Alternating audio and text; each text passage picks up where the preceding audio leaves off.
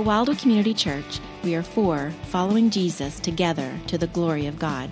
We're for the church, for the community, for the nations, and for the next generation. To contact us or for more information, see our website at wildwoodchurch.org. If you were with us last week, you know that we began a little series called Your World Peace. And when we talk about your world peace, again, we're not talking about the kind of peace that happens on the other side of an ocean that is a product of a war fought between two armies and eventually a treaty signed by a leader that you've never met. That's often what we think about when we think of world peace, but that's not the kind of peace that we've been focused on inside of this series. Instead of focusing on peace between countries, we're talking about our world peace, peace in our world. When the fight comes to our driveway, our neighborhood, or even the interior of our lives, how can you and I find peace with God in the midst of those fights? Friends, that's what we're looking at right now, and Philippians chapter 4 is the text that we are looking to find that direction. And last week we began by talking about how we can have peace with people. And we looked at Euodia and Syntyche in verses 2 and 3 of chapter 4 of Philippians as Paul encouraged them to pursue a unity that they have in the Lord and how it's possible for us to have peace with people. And we looked at that last Sunday. Today we're going to be continuing this series, and we're going to be talking not about peace with people and not just peace in our front lawn, but today we're going to be talking about peace on the interior of our lives, on the inside of us. Is it possible for us to have the peace of God experienced day by day and moment by moment, even as battles wage on the interior of our lives? Now, friends, I don't know about you, but the last several months have probably revealed struggles on the inside of your life that you did not know were there. Or if you knew they were there, maybe it has accentuated them to some degree. But there is a real fight that many inside of our body are experiencing right now as it deals with relating with the world around us, but that fight is happening on the inside of our lives. I don't know what word you would put over it, whether it is anger or frustration or disappointment or depression or anxiety or worry, but insert the word that you use to describe the feeling that describes the war that is happening on the inside of your life. And the question before us today is it possible for us to experience the peace of God on that battlefield, the battlefield of our own mind, the battlefield of our own soul? We're going to see that today from Philippians chapter 4, verses 4 to 9. Now, before I open us and point us to these verses, I want to just acknowledge for a moment a truth that I thought of this week that was shared with me by a more experienced pastor a number of years ago. There were a group of pastors who had gathered, and he talked to us, and this is what he said. He said, "We all preach a better message than we live." We all preach a better message than we live. Now, for some of you, when I put that on the screen and I read those words, you're thinking, see, I knew it. All you pastors are just a bunch of hypocrites. That's what you were thinking. I got it.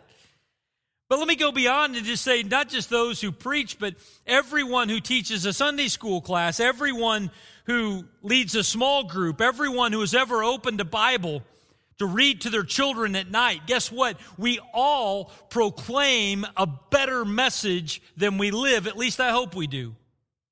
Otherwise, we are the cap, right? We're the limit. The reality is that all of us who point people to Jesus are pointing to one far greater than us. Amen? Right? So when we think of the message that we teach, it is always going to be a message that outdistance our ability to live it.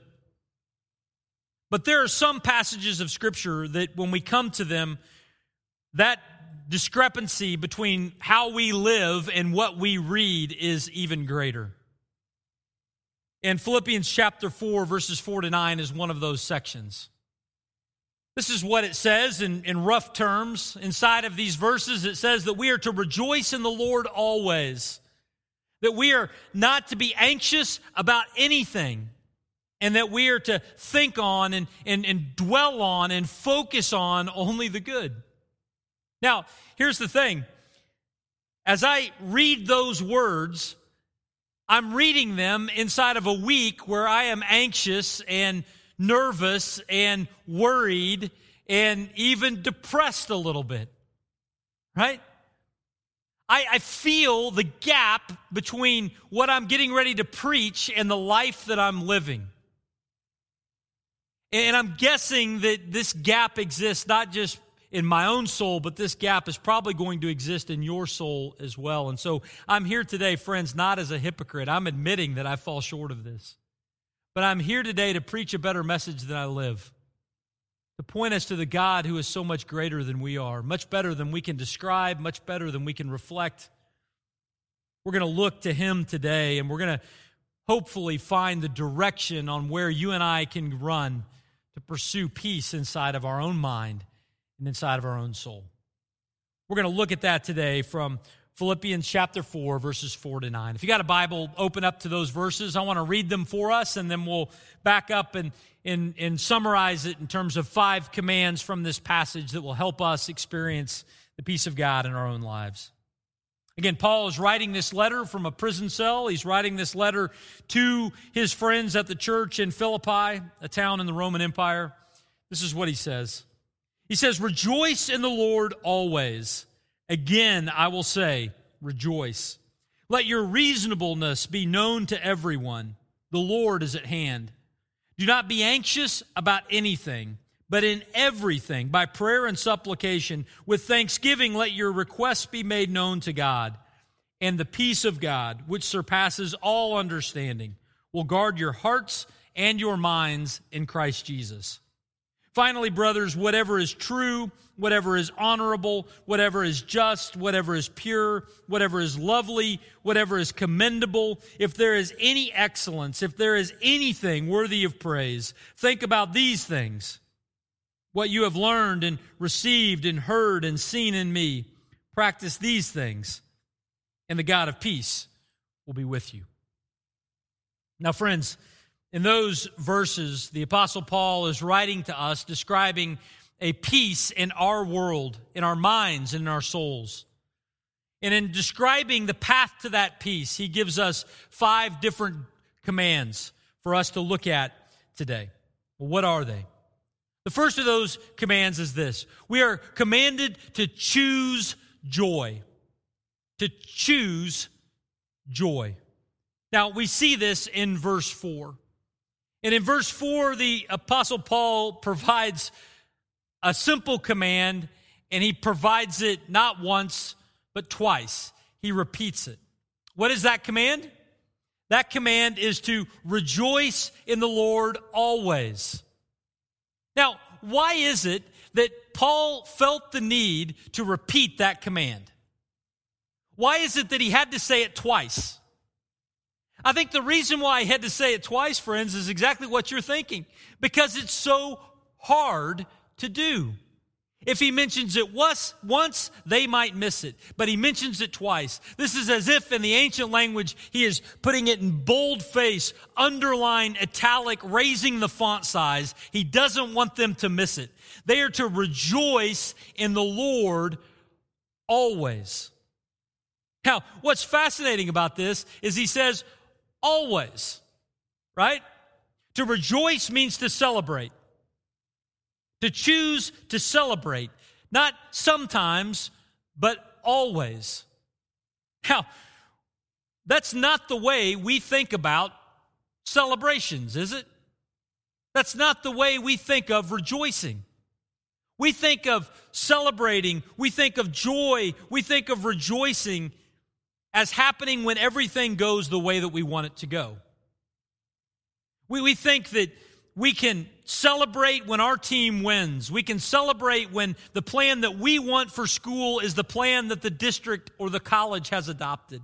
We think that we can celebrate when all of our friends treat us the way that we want to be treated. We think that we can celebrate when there has never been any injustice that has been enacted against us. We think that we can celebrate only in those moments. That's the way that we think and conceive of celebration, of joy, and of rejoicing.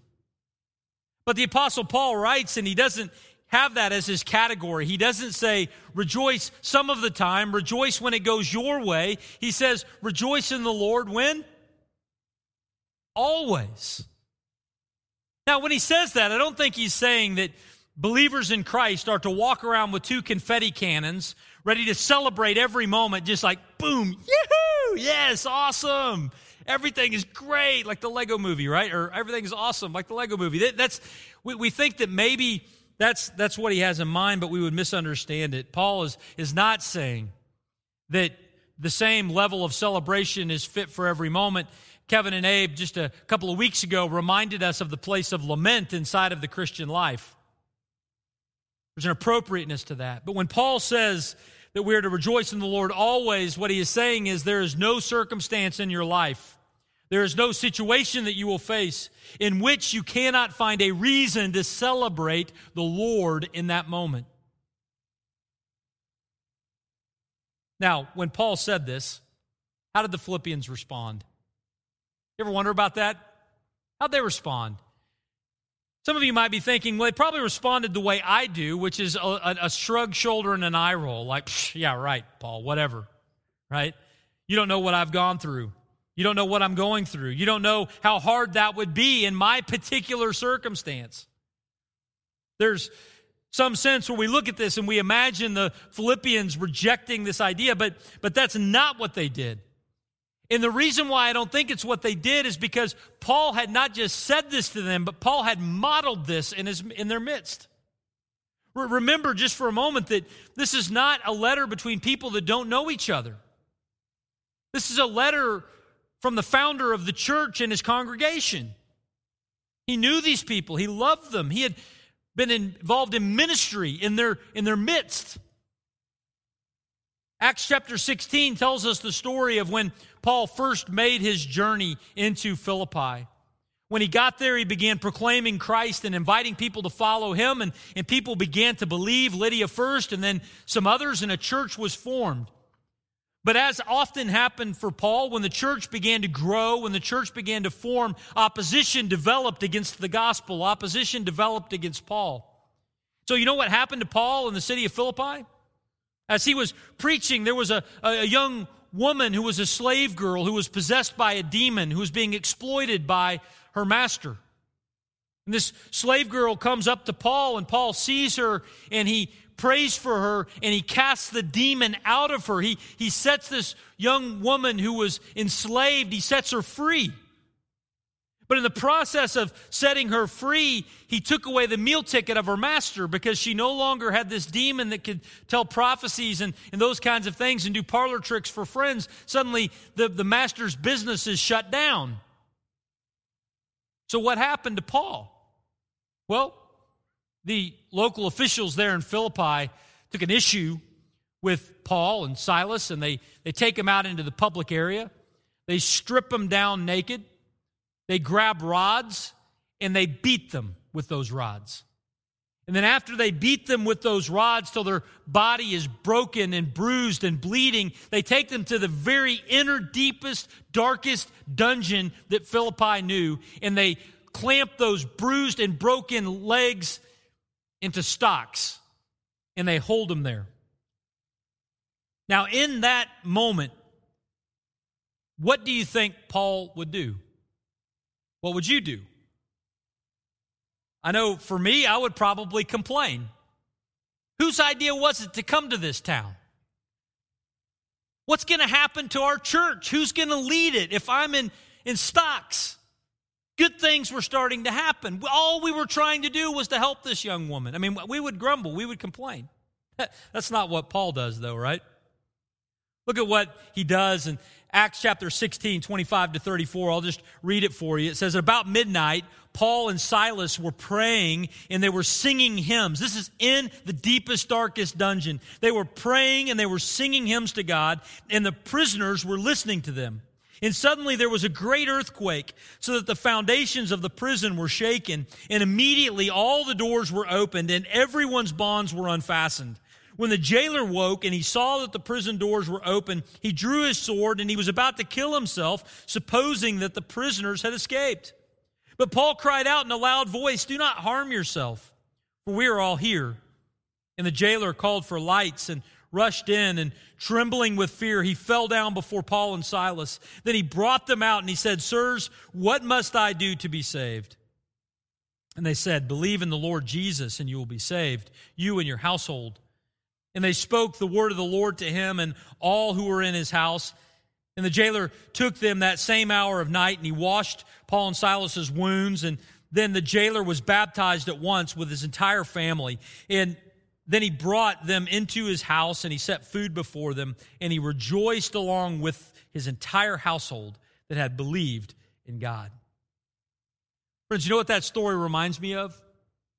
What that story reminds me of is that when Paul writes to that same Philippian church and he says, "Rejoice in the Lord always." Again, I say rejoice. You know who takes that seriously? A jailer who's sitting about 2/3 of the way back, about where Fred is. Fred, wave at us. About where Fred is, that's where the jailer's sitting. That's probably where the jailer sits. Not that you're a jailer, Fred, but that's about the jailer section of the Philippian congregation. And when this letter is read, that jailer stands up and says, "It's true. That's what he did. He rejoiced in the Lord even in the deepest, darkest dungeon. He rejoiced in the Lord even when he was beaten with rods. He rejoiced in the Lord even when he had been embarrassed publicly."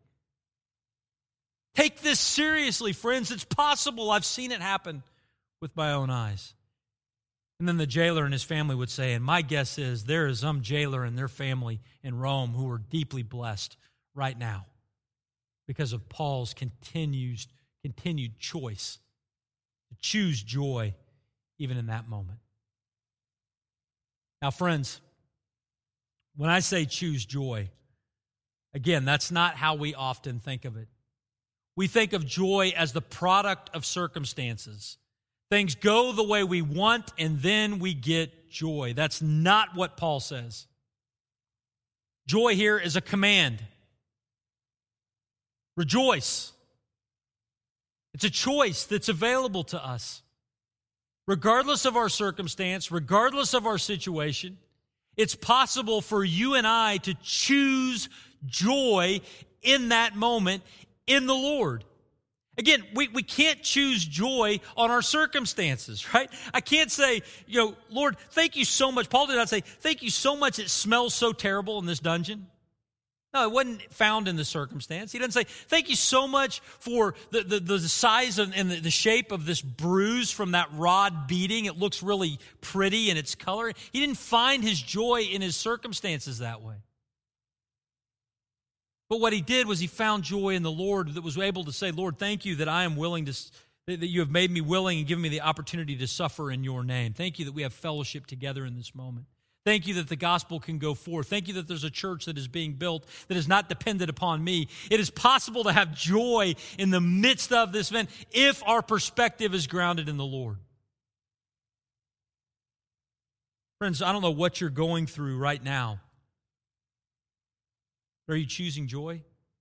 Some of you might say, yes, but what about that choice seems impossible to me because I struggle with anxiety, I struggle with depression, I struggle with post-traumatic stress disorder, I struggle with a mental illness, I struggle with whatever it might be that is making it impossible for me to choose joy.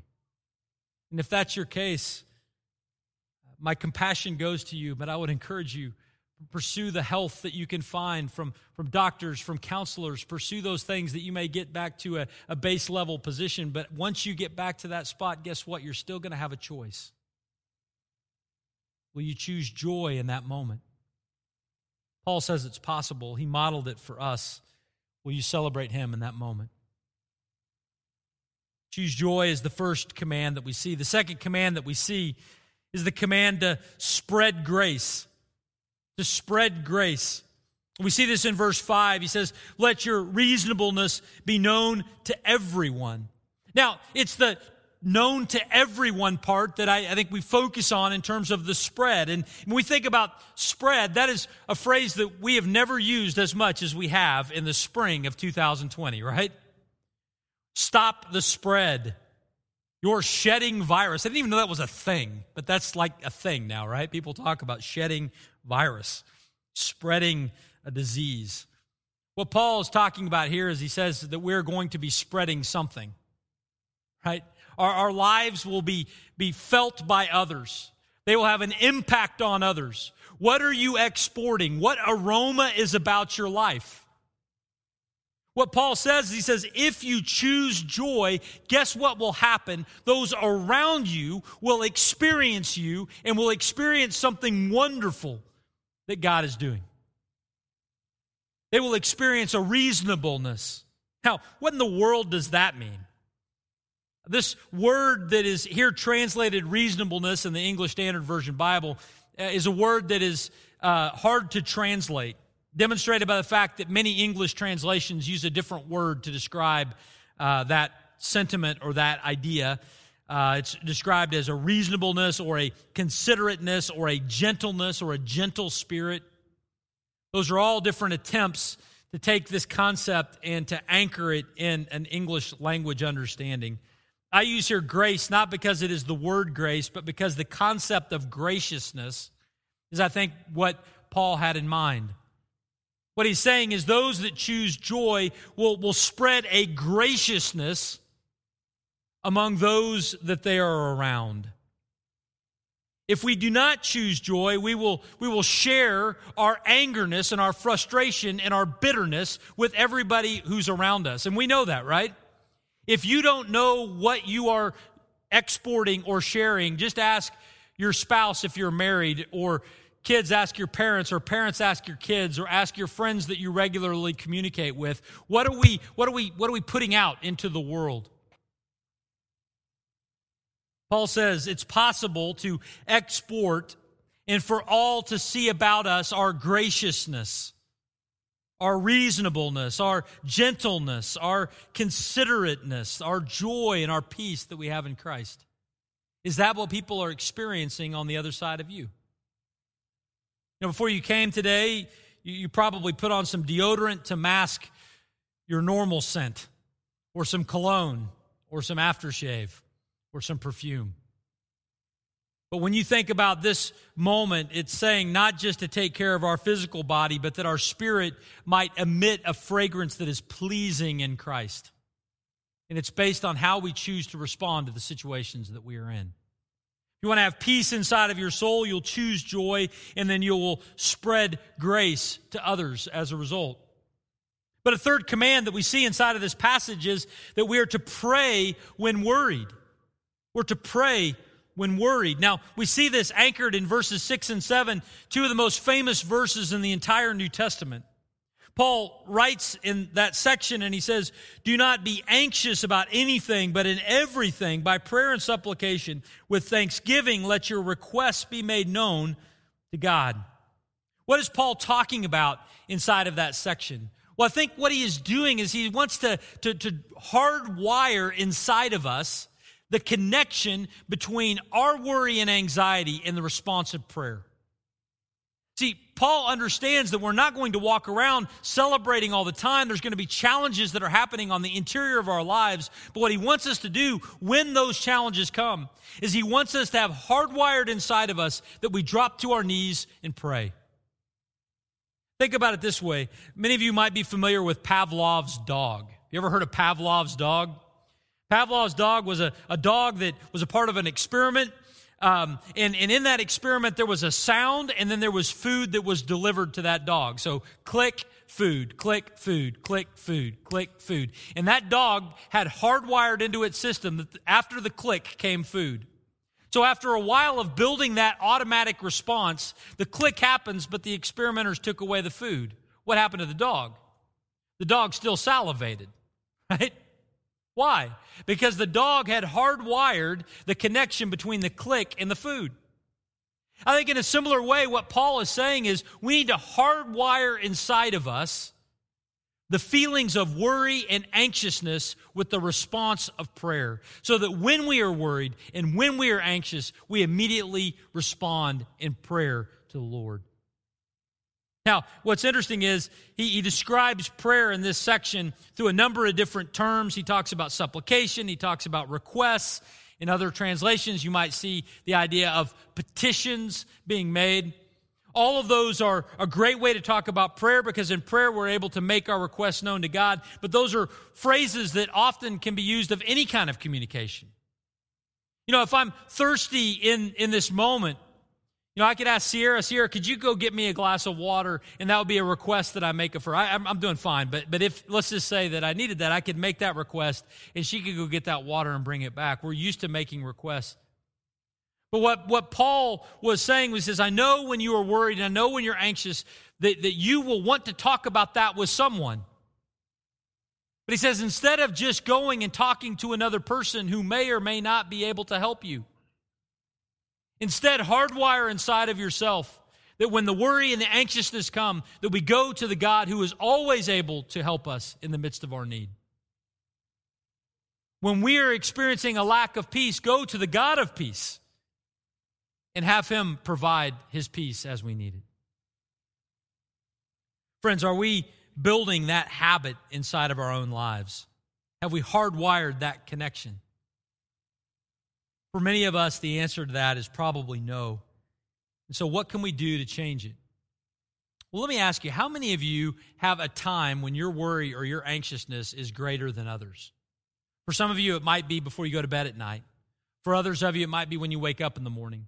Still, for others, it might be before you go into the office, or before you go into school, or before your kids get up, or after your kids go to bed, or whatever it might be. There are these moments in our lives where we can already predict that my anxiousness or my worry might be higher at certain times. And if that's the case, in order to build this connection and this pattern, here's what I would encourage you to do. Take your phone, and this week, go ahead and set an alarm for all of the times when you are most likely to be anxious or to worry. But set it about 5 minutes before you think that's going to come about. And then when that alarm goes off, just take 5 minutes and just pray. And pray for the Lord to give you His peace in that moment. What that alarm hopefully would do is help to build within us the connection between anxiousness and prayer. Choose joy. Spread grace. Pray when worried. But there's a fourth command that he gives us, and we see it in verse 8, to focus on the good. To focus on the good. Look at what it says in verse 8. He says, finally, brothers, whatever is true, whatever is honorable, whatever is just, whatever is pure, whatever is lovely, whatever is commendable, if there is any excellence, if there is anything worthy of praise, think about these things. What Paul was getting at there is he says, you know what? If you spend all of your time thinking about everything that is broken, guess what emotion and feeling you will have? Anxiety, worry, depression, fear, you name it. But he says if we take in a disciplined way and go in the midst of those moments of our anxiety and pray, but also focus on what the Lord is doing and His goodness, it's amazing that the change that makes to our countenance. How is it that we can focus on the good in these moments? Friends, just a couple of ideas. Listen to music. Why is it that we sang these songs at the beginning of our service today? Why do we have the song sung over us? It's so that all of our minds might focus on and center on what is good. That we might rest in the goodness of God, even in this moment. It allows peace to come to the interior of our lives. Fill your home with the songs of the Lord. We have access to music like nobody has ever had access in the history of humanity. Take advantage of it. Not only with music, but also with Scripture. Open God's Word and read it, and inside it see His perspective, see how good He is all the time. See His direction and His encouragement and the hope for all eternity. Not only do we look to Scripture and music, but also gather in fellowship with other believers. As we gather together, there's an intensity to this, right? Because we share it together. We remind each other of things that we've forgotten. Music, Scripture, fellowship, what's that sound like? Sounds like the church, doesn't it? Sounds like the church. I think what Paul is saying is, he says, church, when you gather, think on the right things, encourage each other with this great truth, and find a peace on the interior of your life as a result. It says, church, be the church. And I think knowing that, it should be no surprise to us that in an era when many of our public gatherings and our reading of Scripture might have been disrupted because we've been focused on other things, that our experience of the peace of God has gone down because we're focused on different things. If you're dealing with anxiety and worry and frustration, I promise you reading that next article on CNN or Fox News will not satisfy your soul. We think it will. We're upset and we're nervous, and so we think if I just read one more article, it'll all come clear. If you're at that point of anxiety and worry and depression, think on the Lord in that moment. That's the encouragement of Paul. Scanning your news feed, your social media channels, probably will not bring the peace that you desire. The Lord can grant it. Turn to Him. Last thing I would say has to do with what Paul says in verse 9, and that is that practice is essential. I love what he says. He says, what you have learned and received and heard and seen in me. In other words, hey, remember my experience with you. When I was in prison, I prayed when I was anxious. I chose joy and praised God even in the midst of the shackles. The Philippian jailer could echo and say, grace and joy and peace came to my house when Paul came there because of his perspective on the Lord. And he just wrote an entire letter, the letter to Philippians, that was focused on the good. Paul says, this example that you've seen from me, guess what, Paul says? Don't just see it, but do it. Put it into practice. In other words, just hearing this message and nodding as the pastor is reading it will not bring you peace. What will bring you peace is if we put into practice the things that are listed here. That's what he says. Practice these things. The God of peace will be with you. Friends, in response to this message, don't just go, nice message, but actually take a step to put into practice some of what we've talked about today. Encouragement from the Apostle Paul that you and I need to find peace in our world. Would you pray with me? Father, thank you so much for just the opportunity to open your word and to look at it today. Thank you for the encouragement and the hope that we have found here. Father, I just confess that so many of these categories are areas and places where I struggle and live out imperfectly. But you are a perfect God, and I'm so thankful that you have given us this text today so that we might respond differently than our circumstances or pattern or past might indicate.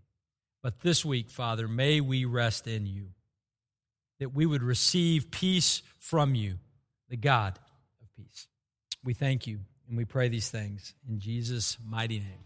And everyone said, amen.